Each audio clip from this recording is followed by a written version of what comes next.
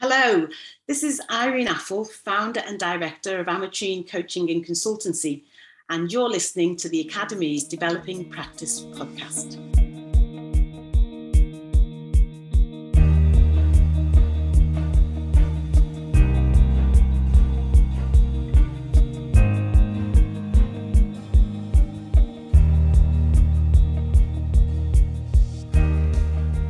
Welcome to another episode of the Academy's Developing Practice podcast.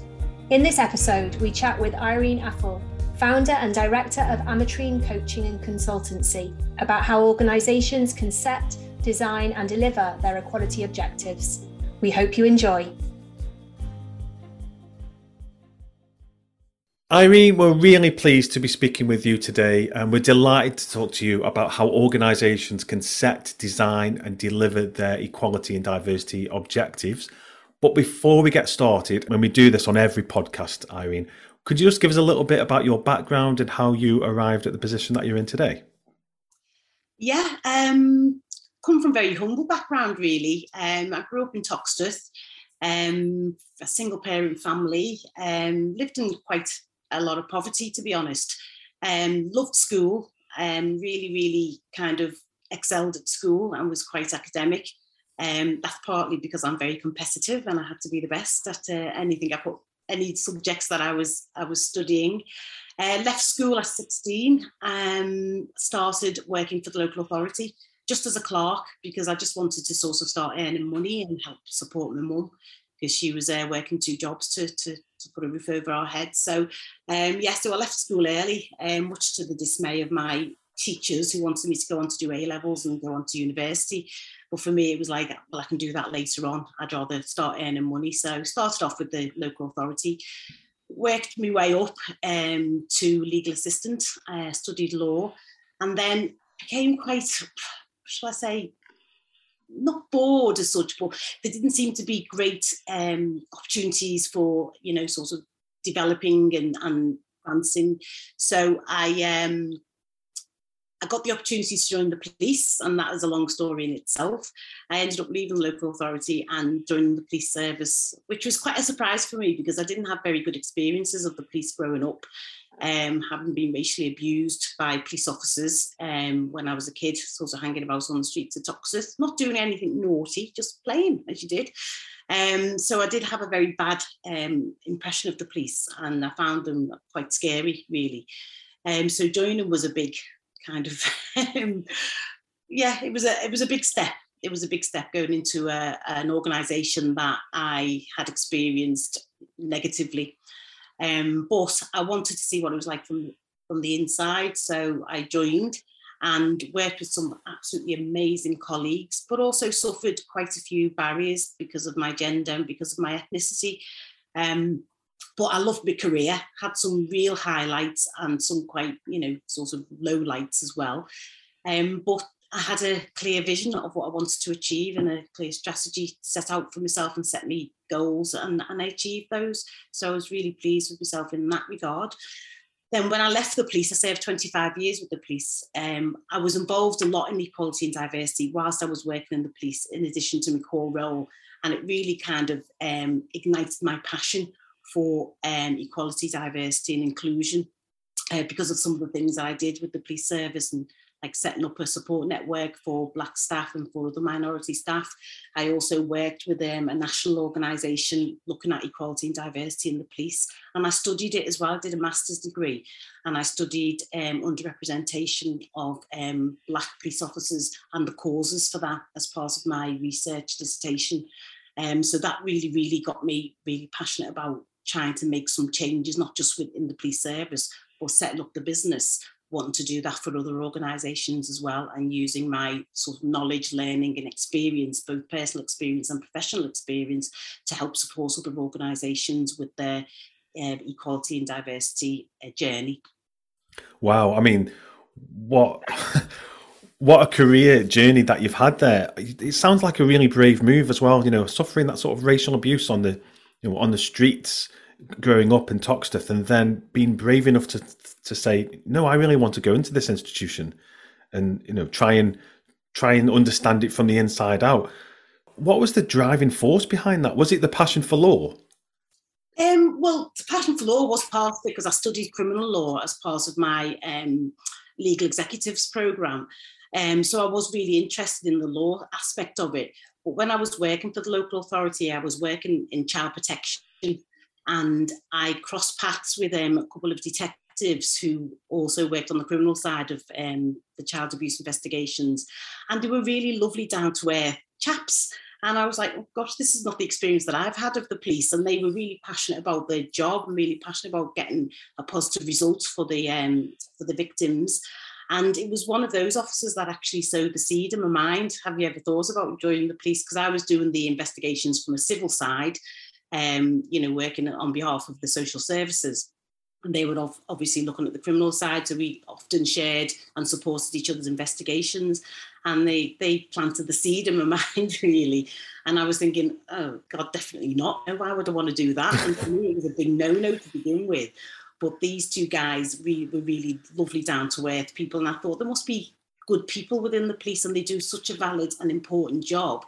And for me, it was around, yes, finding out what it was like on the inside, but also like being on the receiving end in the Black community of how the Black community were policed. It was also a little bit about, well, how can we make things better for how the police service serve all communities, but particularly the Black community, because there was such a mistrust in the Black community. And I could understand why that was. So I had the personal experience from the outside, the personal negative experience from the outside, but also meeting these two officers who were really positive for me. So for me, it was like looking on the inside and seeing where the positivity was, because I knew there was some positivity in there, but also looking at where there was negativity and where there was kind of, sort of racism and sexism and all those other things where they were operating within the police service, and seeing if I could do something about it.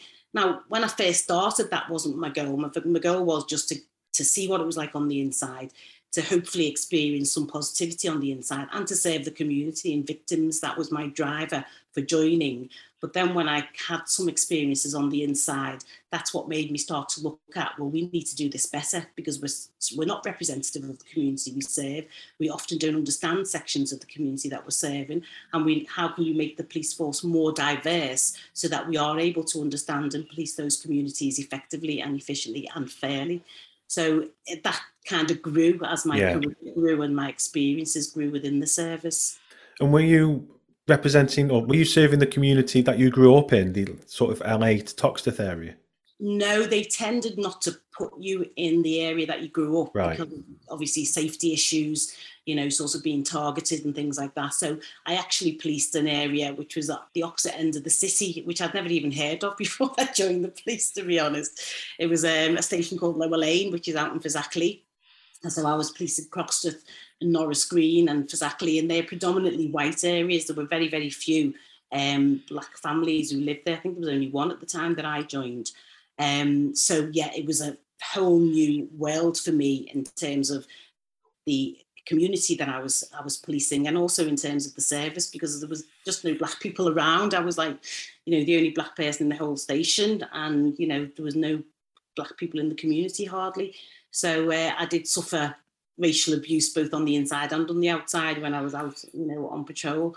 Because I think it was a novelty for people to see in that area, particularly a Black face, but a Black face in uniform. Yeah. So yeah, it was quite a struggle. But I had a really, really great section, a really great team of officers that I worked with, and some friendships that persist to this day. So I felt like a sense of belonging and a sense of I'm working with a great team, and I just wanted to get on and do the job. So yeah, I just dealt with those things as and when they came up. Brilliant. So Irene, you say as you reflected back over those 25 years in the police force, there were some real career highs. Would you say that is the career high, is those relationships that you built, or is there anything else that you could put your finger on and say, yeah, that was really important for me in terms of kind of framing how much you enjoyed your career in the police force? I think there were a couple of key highs for me. One of them was when I was given the opportunity to work on a positive action initiative, because I was really passionate about the fact that we weren't recruiting people from minority groups. In the years that I'd been in there were very, very few people from minority groups joining the police, particularly from ethnic minority groups. We were sort of making small improvements with women, getting more women into the service, but not ethnic minorities. So I developed, as part of after I'd done my master's degree, which was in leadership. So I designed a leadership programme, which was a positive action initiative to take into the community, into the Black community, to try and get more people interested in joining the police and to build some of those bridges and that mistrust in the Black community. And because I was from Toxteth, and because, you know, my family were well known there and I was well known there, the message coming from me, having been in the police service and served in the police service and risen to the rank of inspector, I felt that I could have more of an influence on trying to get more people interested in joining the police. And it was about being honest about, you know, yes, the police service has got a long way to go. And there is sexism, there is racism, but we can't overcome that with such a small group of minorities within the service. We needed more minorities to join. So this programme that I designed was a leadership programme, but it brought people into the service because they were able to do a work placement as part of the programme, so they could see all the different careers that were available. So it's not just about, you know, patrolling the streets, because that is a really important part of policing, but there are so many other specialisms that people could go into as part of a policing career. And I think that wasn't something that people were aware of, because they don't get to see those other specialisms. They only encountered, you know, the police officers on the beat. So enlightening that, you know, bringing that knowledge to people was really, really useful. And that programme, I ran it over 3 cohorts, and we were able to increase the recruitment of diversity groups as part of that programme. And it was then emulated by other police forces around the country. And on the back of that, I was actually headhunted to join the College of Policing, which is the professional body for policing. And they wanted me to work with 21 forces around the country, supporting them with their recruitment of ethnic minorities. And that was really such a wonderful role for me, because that was what I was about. It was about improving the police service and making it more diverse. So getting that opportunity was absolutely fantastic. So I'd say they were the particular highlights of my career, really. That's wonderful. Yeah, that's really exciting. As you say, it's so important that the general population can see people within the police force of, you know, every background. So it's really important that you ran that programme. And I know you've reflected a little bit already, and then also in the ITV news series Black Voices in Conversation, you talked about how, as a police inspector, you then had to battle this prejudice against being a Black woman rising through the ranks. Is that why you then instigated that programme, or did you experience that prejudice as a result of running that programme? Can you tell us a bit about that prejudice that you faced and what it taught you? Well, it was one of the reasons why I ran the programme, really, because I had suffered some instances of racial and sex discrimination and, racism and sexism. So it was probably more sexism than racism, I was surprised to find. But for me, it kind of because how can I explain it? As a sort of person from a minority background, there's a presumption of incompetence that follows you around. You're presumed to be incompetent unless you prove yourself over and over again. That's what it felt like, because I saw people coming through and rising through the ranks who had less skills than me and less competencies than me, but they were getting through the ranks, and they generally tended to be white men. So for me, it was about number one, proving to myself that I was capable of doing that, but also proving to others that I'm capable of doing that.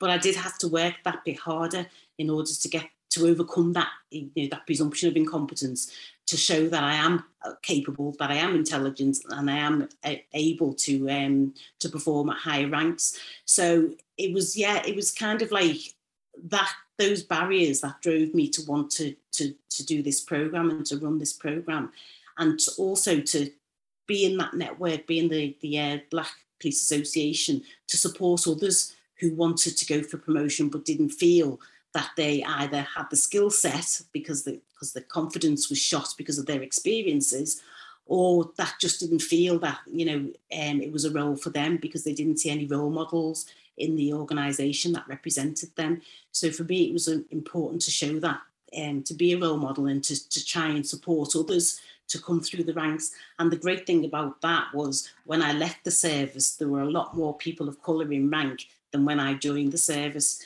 You know, so that for me was a really big positive for the work that I did, for work that I'd done. Because when I became an inspector, becoming the first black female inspector in the history of the force, I didn't realise that at the time until I was approached by a local historian who wanted to do a book around Liverpool black pioneers, so people who've been firsts in their careers. And I was like, what, really? And then I thought, well, why did that come as a surprise? Because when I looked around the service, there were very, very few people who actually looked like me in the service, and certainly none who were in rank. So for me, that was a massive step forward and a real proud moment for me. But for me, it wasn't just about what I'm doing. It was about supporting others to do the same and to even go beyond what I've done. So that was what happened. And that was the ultimate legacy that was left behind. So I was really proud of that. Yeah, definitely. So you should be. It's a really interesting journey as well. I mean, we've spoken before, haven't we, Irene? And you mentioned something that just opened my eyes a little bit when you were talking about the microaggressions and sort of casual sexism that you experienced. About being, I think you were talking about being in a child protection conference and, you know, being around the table, and it was sort of in those meetings, it was your assumed responsibility that you would make the tea, which just sounds crazy. You know, and it is. It's kind of like, because it's, when I talk about racism and sexism in the police service, it's not overt stuff. It's not like, you know, being called names or things like that. It's not overt stuff. It's subtle behaviours like those microaggressions that we talked about, Matt, you know, about, you know, being expected to make the tea or being asked to take the notes, you know, little things like that you just think will seem quite innocuous. But it's like, what are the presumptions that are behind those requests and those presumptions of the role that you're going to play in that particular meeting. And I also remember, like, on several occasions when I was the night detective inspector, when you're on night duty, you're the senior investigating officer on duty. So if there are any major incidents, you get called out to those incidents to take over the, you know, the forensics and to guide the investigation.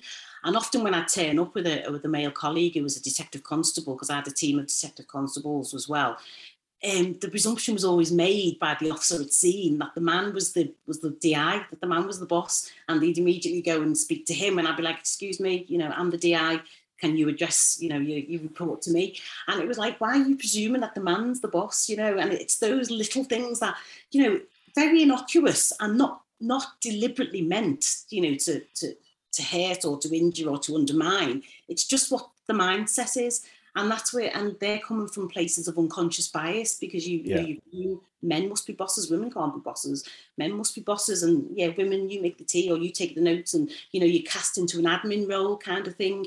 And I remember when I first joined the police, you know, if there was anything that involved women or children, automatically I was the one who was given that job. And it was like, I haven't even got any kids, so you know, you're a dad, you're probably better capable of dealing with children than I am. You know, I had no experience whatsoever, but because I was a woman, you know, I must have natural skill set to be dealing with children. And I haven't, to be honest, not at all. So yeah, it's sort of those presumptions that are made about your gender and, you know, that about the roles that you cast into. And on the one hand, you know, going out and dealing with like confrontational situations, yes, there was a protective element where my colleagues wanted to sort of, you know, protect me from, you know, getting involved in fights and things like that, which is great, you know, absolutely. But I do the same self-defense training that they do, and on top of that I also studied jiu-jitsu for 4 years, so I was even more advanced than them in some ways in terms of protecting myself and being involved in confrontations. But there's that kind of protective element that goes on around women, less so today, because, you know, women are very capable of dealing with conflicts. You know, we tend to be very good at using our mouths to diffuse a situation than getting involved in a fisticuffs. So yeah, there's real skill set that women have that some men don't have. But, you know, it's about maximising that skill set, isn't it? But yeah, it was just at the beginning, it was just like, oh, goodness gracious, you know, let me just get on with the job. You know, I get paid the same as you. Let me just get on with the job the same as you. So yeah, it's just some little nuances like that people kind of do unwittingly, but can have an impact to make you feel undermined or less than. So yeah, it's about, but you have to be able to recognise them, and you can't recognise them unless they're reflected back to you. So Irene, what you're saying, I mean, as a white female, I can relate to some of what you're saying around being female and those kind of microaggressions. And I think a lot of women and a lot of people from different backgrounds will be able to relate to what you're saying. How do you not get exhausted by that? When it happens day in, day out, how do you keep going? How do you continue to get to the rank that you got to when, almost on a daily basis, you're having those little microaggressions kind of pushing you down? How do you deal with that? I think you really do have to choose your battles, because it can be exhausting. So, I wouldn't be challenging every single one, because that does become exhausting. And not only that, people will then start to see you as having a chip on your shoulder, and oh God, you would say that because that's what you always do, and that kind of thing. So it tends to have less impact if you challenge it all the time. So yeah, I think choosing my battles was one way of kind of being able to navigate through that and not sort of get pulled down by it. And also you have to have a pretty strong personality and belief in yourself as well to know what you're capable of, and so that you don't get bogged down by some of the viewpoints that may be negative towards you. You've got to really have some resilience in your own self-belief and what things that that you're good at and things that that you're capable of, so that you can counteract any negativity around that. So, but it can be exhausting, and it does get exhausting. And at a certain point in my career, I did start to feel, oh gosh, I'm fed up of fighting these battles, and I just wanted to just go into a box and just be left to get on with the job and not have to fight. But I think it's important to fight when you've got the stamina and the resilience and the capability to do that, because there are others who haven't got that. And so you're a voice not just for yourself, you're a voice for others as well, who don't feel like they've got that confidence to be able to stand up and to sort of fight back. Yeah, I think there is that thing around balance, isn't there? Because I think, well, I can only speak for myself, but as a female, you sometimes worry about, you don't want to be labelled as the one who's always got a chip on their shoulder and always challenging, and you get labelled as feisty or bossy, or I've had both of those plenty of times. But it is that balance of, I want to challenge this because I want it to be a level playing field, but actually I don't also want you to think that I'm feisty and got a chip on my shoulder. So I guess, as you say, it's about picking your battles, isn't it? Mm-hmm. Yeah, absolutely. And, when you do challenge, people don't like to be challenged, do they? They don't like to feel that they've done something wrong or that they're in the wrong. So it's about how you challenge as well, because it's all, for me, it's about education and helping people to see the impact of behaviours and the impact of some of the things that they say, because it may well be, and more often than not is, unwitting and not meant, but people need to know that it still has that impact on people. And if they're not aware of it, people will just carry on doing it. So it's about educating people and, sort of raising awareness, as opposed to beating people up and saying, oh, you're a bad person because you said this or you did that. Because it's not about people being bad people because they perpetrate some of these behaviours. It's about educating people as to the consequences of the behaviours and the impact it can have on others, so that they're educated not to do it again. Well, your passion for education has clearly taken you a long way. So, if we bring yourselves right up to date, you're now the founder and director of Irene Coaching and Consultancy, where one of your key priorities is to draw from your experience and your expertise in matters of diversity and inclusion to support organisations to meet their objectives. And you've done some work with us at the University of Liverpool, and I'm sure you've done plenty across the country. Can you tell us a little bit more about how you support organisations around this agenda? Yeah, for me, quite often equality and diversity is in the too hard to do tray, isn't it? It's like, organisations are passionate about being inclusive, about having equality of opportunity, but their processes often aren't conducive to that and Yeah. often present barriers to that. So for me, when I go and work with an organisation, a new organisation, the first thing I'd like to do is to see what the present position is. I'll call present position audit. So where are they in terms of representation, in terms of the staffing, in terms of their board, in terms of their senior leaders? So what do they look like first and foremost? So getting some data around that. I also like to support them with a cultural audit as well to identify if there are any disparities in terms of the experience that minority staff have compared to majority staff, because that will indicate whether there are any blockages or barriers in the workplace. So getting a feel for what it feels like to work for that organisation, being from a minority group. Do you feel included? Do you feel you have equal opportunities? Do you feel there are any barriers in your way? So getting some data around that as well. But it's about having a comprehensive strategy as well, because most organisations will have policies, like, quality and diversity policy. They'll have people policies around, sorts of bullying and harassment and, and all that kind of stuff. But do they have an overall strategy of what they want to achieve in the DEI agenda? What do they want to look like? How representative do they want to be? What people do they want to have on their board and in their senior positions? So it's about having a strategy that actually is a living and breathing document, or has some objectives and key performance indicators so that they can measure their progress. Because just having a policy that sits on a shelf doesn't do anything. It's not work. It's not work making any changes. You've got to have a strategy with actions and measurable actions, and it also has to have ownership, because they tend to have these like policies and strategies, but there's no ownership and there's no sort of action plans that underpin what the strategy is and underpin those objectives. So I help organisations to develop that coherent strategy with objectives that are, key to that business, what that business wants to achieve, and with some measurable action plans so they can measure progress over a period of time.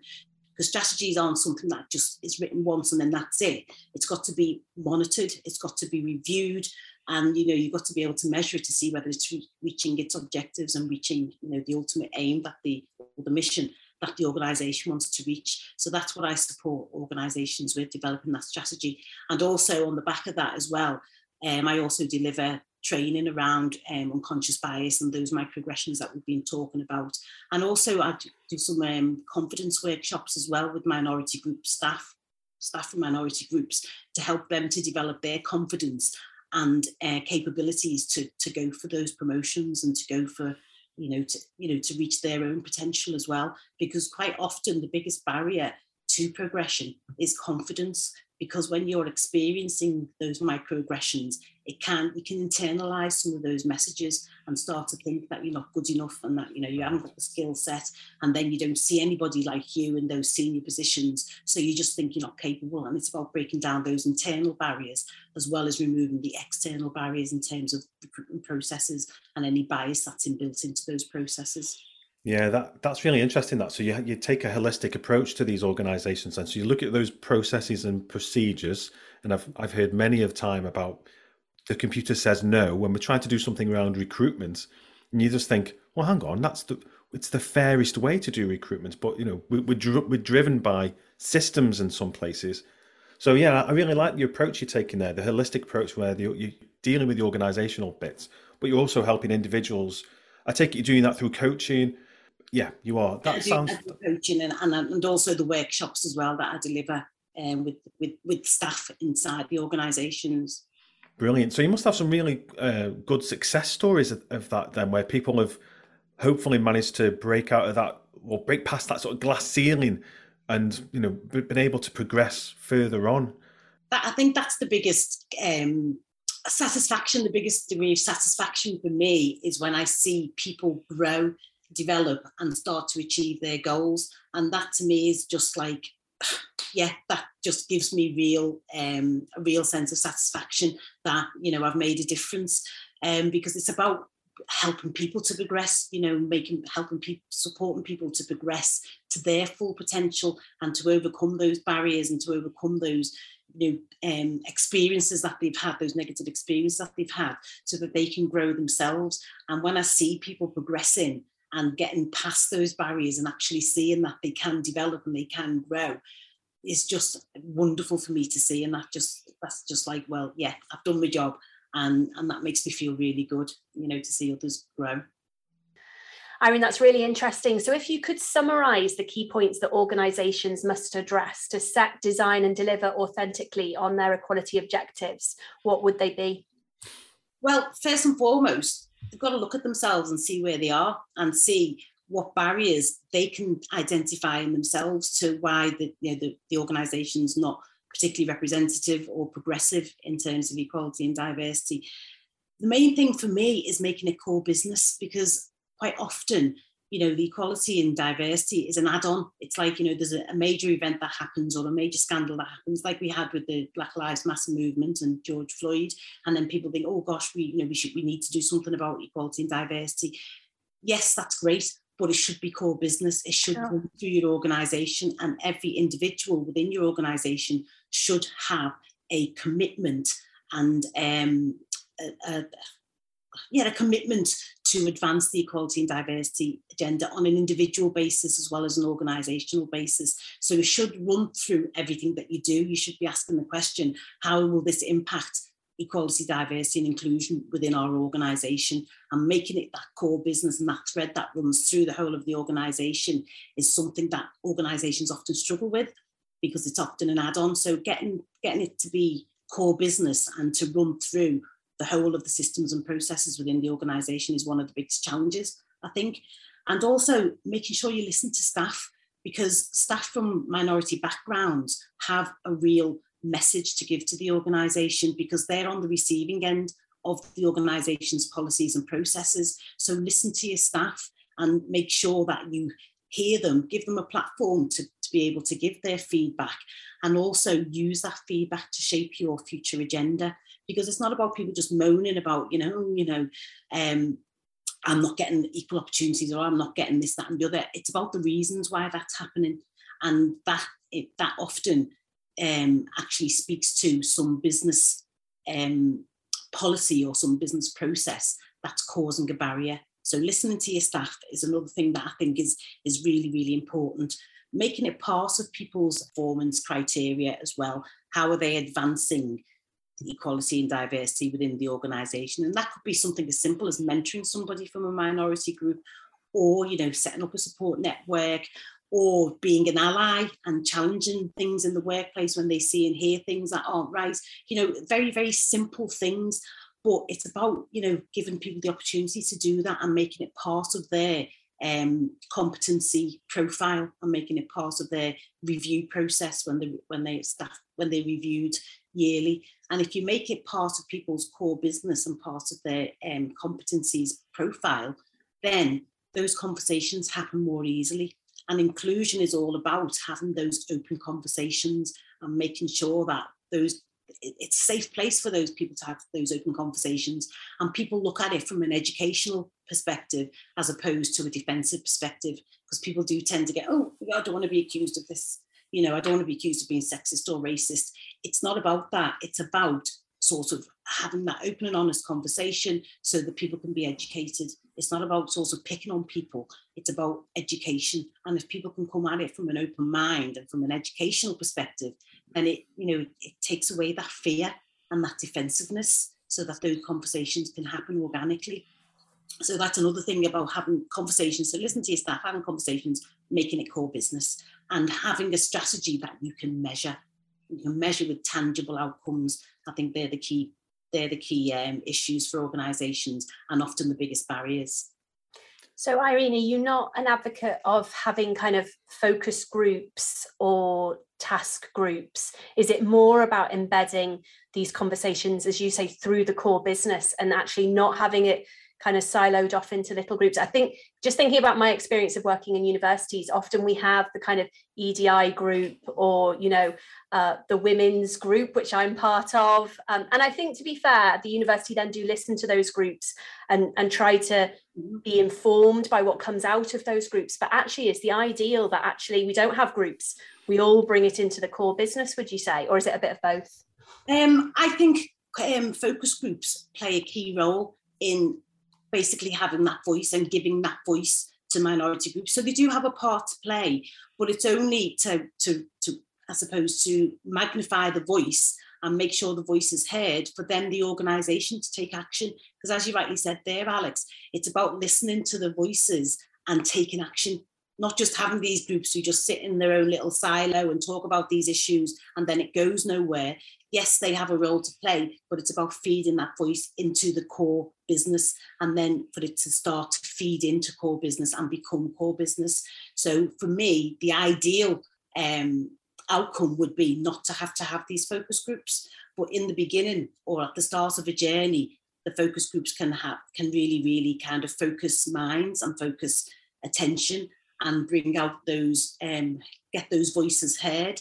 But then it should be woven into the core business so that those groups no longer need to exist, because it's on everybody's mindset and everybody's thinking, EDI, how does this impact EDI? What impact would this have on our minority groups? What impact would this have on our customers? What impact would this have on our organisation? So yes, focus groups are very important and key, particularly at the start of the journey. But really the ultimate aim is to not to have them, because it's on everybody's agenda. Irene, you've given us some really good practical advice there, about, listening to your staff and making it core business. One of the things you touched on was mentoring as well. And we're looking at the moment around reverse mentoring and how we can maybe embed that as part of some of our core business. Have you had any experiences implementing reverse mentoring into organizations or suggesting it? I think reverse mentoring is absolutely fabulous, and I know a lot of organisations are doing reverse mentoring, and a lot of organisations I've worked with have started to implement reverse mentoring. And the thing for me about that is, when you start getting to the senior leadership position or board position of an organisation, you often forget what it's like on the ground and what it's like for people to be, kind of trying to carve out a career for themselves, particularly people from minority groups and some of the barriers that they face in trying to do that. So for me, reverse mentoring is really, really important, because not only do the mentees gain some perspective and gain some knowledge, but it's also helpful for the mentors as well to learn. So it's a win-win situation for me, and I think it's about sort of the grassroots of an organisation and the peaks of an organisation being able to cross-pollinate and being able to learn from each other. So I would say it's a really great way forward. Brilliant. And I like what you said in your story on the Women's Organisation webpage, that your motto is your perseverance is your measure of your belief in yourself. And I guess that comes into your understanding of mentoring as well. Can you explain this for us in terms of the impact that motto has had for you? Yeah, that's all for me is around not giving up on yourself. You know yourself best. You know what your skill set is. You know what you're capable of. You know what you want to achieve. You know what your vision and values are, and you know what you want to achieve. So it's about not giving up on yourself when you're presented with barriers and when you have to fight and fight and fight. It's never giving up, because if you really want to get to your end point and your mission, then you've got to persevere. And the more you persevere, the more you believe in yourself, the more you're going to achieve your ultimate goal. So yeah, that's kind of a saying that I've had for so many years. And it started off with training, really, wanting to run, because I was always a sprinter. And when I left school, there weren't very many opportunities to be able to continue competitive sprinting. So I started to do more distance running and doing the Liverpool Women's 10K and stuff. And it was about persevering with, getting to do those long runs when it wasn't something that came natural to me. So it started off with that, but then it started to feed into my career and things that I wanted to achieve in my career, and it was like the perseverance aspect of it was what kept me going, because it was about my belief in myself. And if I gave up, then that meant I didn't believe in myself, and that to me was not acceptable. So yeah, it was about just keeping on, overcome the barriers as best you can, get support to overcome the barriers, whatever you need to do, but just keep going, because that's how you measure your belief in yourself. And who instilled that in you? You talked a little bit earlier about your mum. Was it a family member or someone who made you believe that about yourself? I suppose that actual saying, that motto, came from a CD that I was listening to. It was one of these like motivational positivity CDs, and it was a guy called Dr. Wayne Dyer. And I listen to motivational stuff like quite often, and it was something that he said, and I thought, oh, I'm going to write that down. So I wrote it down, and then it just became my motto, and I put it on my bedroom wall, and I put it on the wall downstairs so that I could look at it every day. So when I was feeling down, or I was feeling, oh God, this is just too hard to do, or, you know, I just didn't have the energy to fight anymore, I'd look at that saying, and it'd be like, so you're giving up on yourself, are you? And is that what you're about? And he was like, no, that's not what I'm about. Well, then keep going. So yeah, it's just a little reminder just to keep going.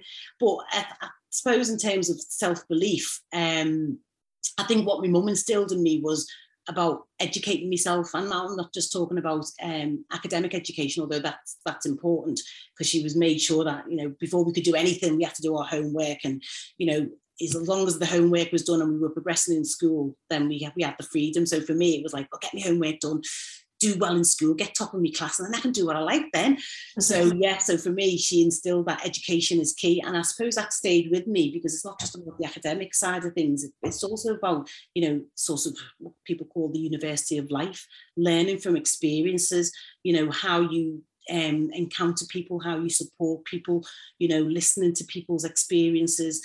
That's all education to me, and that's what it's about for me as well, as what can I do to help others and to help others to get to where they need to get to. So academic education, yeah, I ultimately, because I left school at 16 and I promised myself I'd do a degree. I did my master's degree, which I'm really, really proud of. But you can educate yourself at all stages of your life. And in fact, life is a lifelong learning exercise anyway, because you're learning something new almost every day, if not every day. So yeah, education is really key. Well, it's been great to have this chat with you, Irene, and this podcast is called the Developing Practice Podcast, and we like to finish each podcast in the same way, where we ask our guest if they can give us 3 or 4 take-home tips that the listener could reflect on in terms of their own personal practice. So if you have got a few tips for us, what would they be? Well, the first thing is self-knowledge. Now, the reason I say that is because if we don't know what biases may be operating within us, we can't take action to mitigate those biases, can we? And we can't take action to mitigate our behaviours. So for me, on the ED&I agenda, everybody has a responsibility to really know how they impact others, how they might impact others from minority groups. So learning a bit about yourself, and you can do, you know, an unconscious bias audit. There's lots on the internet that you can do, you know, these unconscious bias audits, just to find out for yourself. I mean, I've done one myself as well, because I'm thinking, well, I might have some biases that I don't know about. And I've actually done some audits myself just to identify whether I've got any biases, because we all do have them. It's a universal human condition. So what biases do we have? And really getting to know how your biases play out in the workplace and how it plays out in how you treat people. So just like a little bit of self-knowledge, I think, is important on an individual basis, because then on a collective basis, the organisation will become more inclusive naturally, because people are more aware of what their biases are, what their behaviours are, and how that might be impacting or causing barriers for others within their organisation. So that's for me. And I've had a long journey of sort of looking at my behaviours and looking at my biases, and it's the only way people can learn, and then, you know, you can start recognising it in yourself without having it pointed out to you. So that's one thing that I think is really key that people could do. And how are you an ally? How do you on a day-to-day basis show allyship for others who may be disadvantaged within your organisation or within your circle of you know, your community, or within your friendship circle? How can you be an active ally? How can you support people and challenge people on a daily basis, so that those people who are on the receiving end don't get exhausted with having to challenge people all the time? You can actively challenge on their behalf, and then show that, you know, these behaviours aren't acceptable within the organisation. So how can you be an ally on a day-to-day basis, and how can you listen out for and challenge behaviours and words spoken in the workplace? That's another thing I think is key that people can do, become an ally. Yeah, and that also leads on to championing people from diverse groups. How can you champion people from diverse groups? How can you advocate for them within your organisation so that they do get those opportunities for progression within the organisation? What can you do to champion others? Particularly if you have a position of power within the organisation, and if you have a position of privilege within the organisation, how can you champion others who don't have that privilege and who don't have that power? So looking at ways in which you can do that, because again, this is about embedding this equality and diversity into core business and individuals taking responsibility for advancing the agenda. The open and honest dialogue as well, creating an environment where that open and honest dialogue can take place. And that's about moving away from defensiveness towards the education aspect of it. So for me, that's a thing that people can start looking at, because it's not about sort of calling people out as being bad people, because unconscious bias is a universal human condition. It's about learning how these biases present barriers to others and educating ourselves in that, so that we can minimise that impact that we might have in the organisation or in your own organisation. Brilliant. Thanks, Irene. It's been great to chat with you today. It's been wonderful to be able to have the opportunity to speak. So thank you very much for inviting me on to speak on the podcast.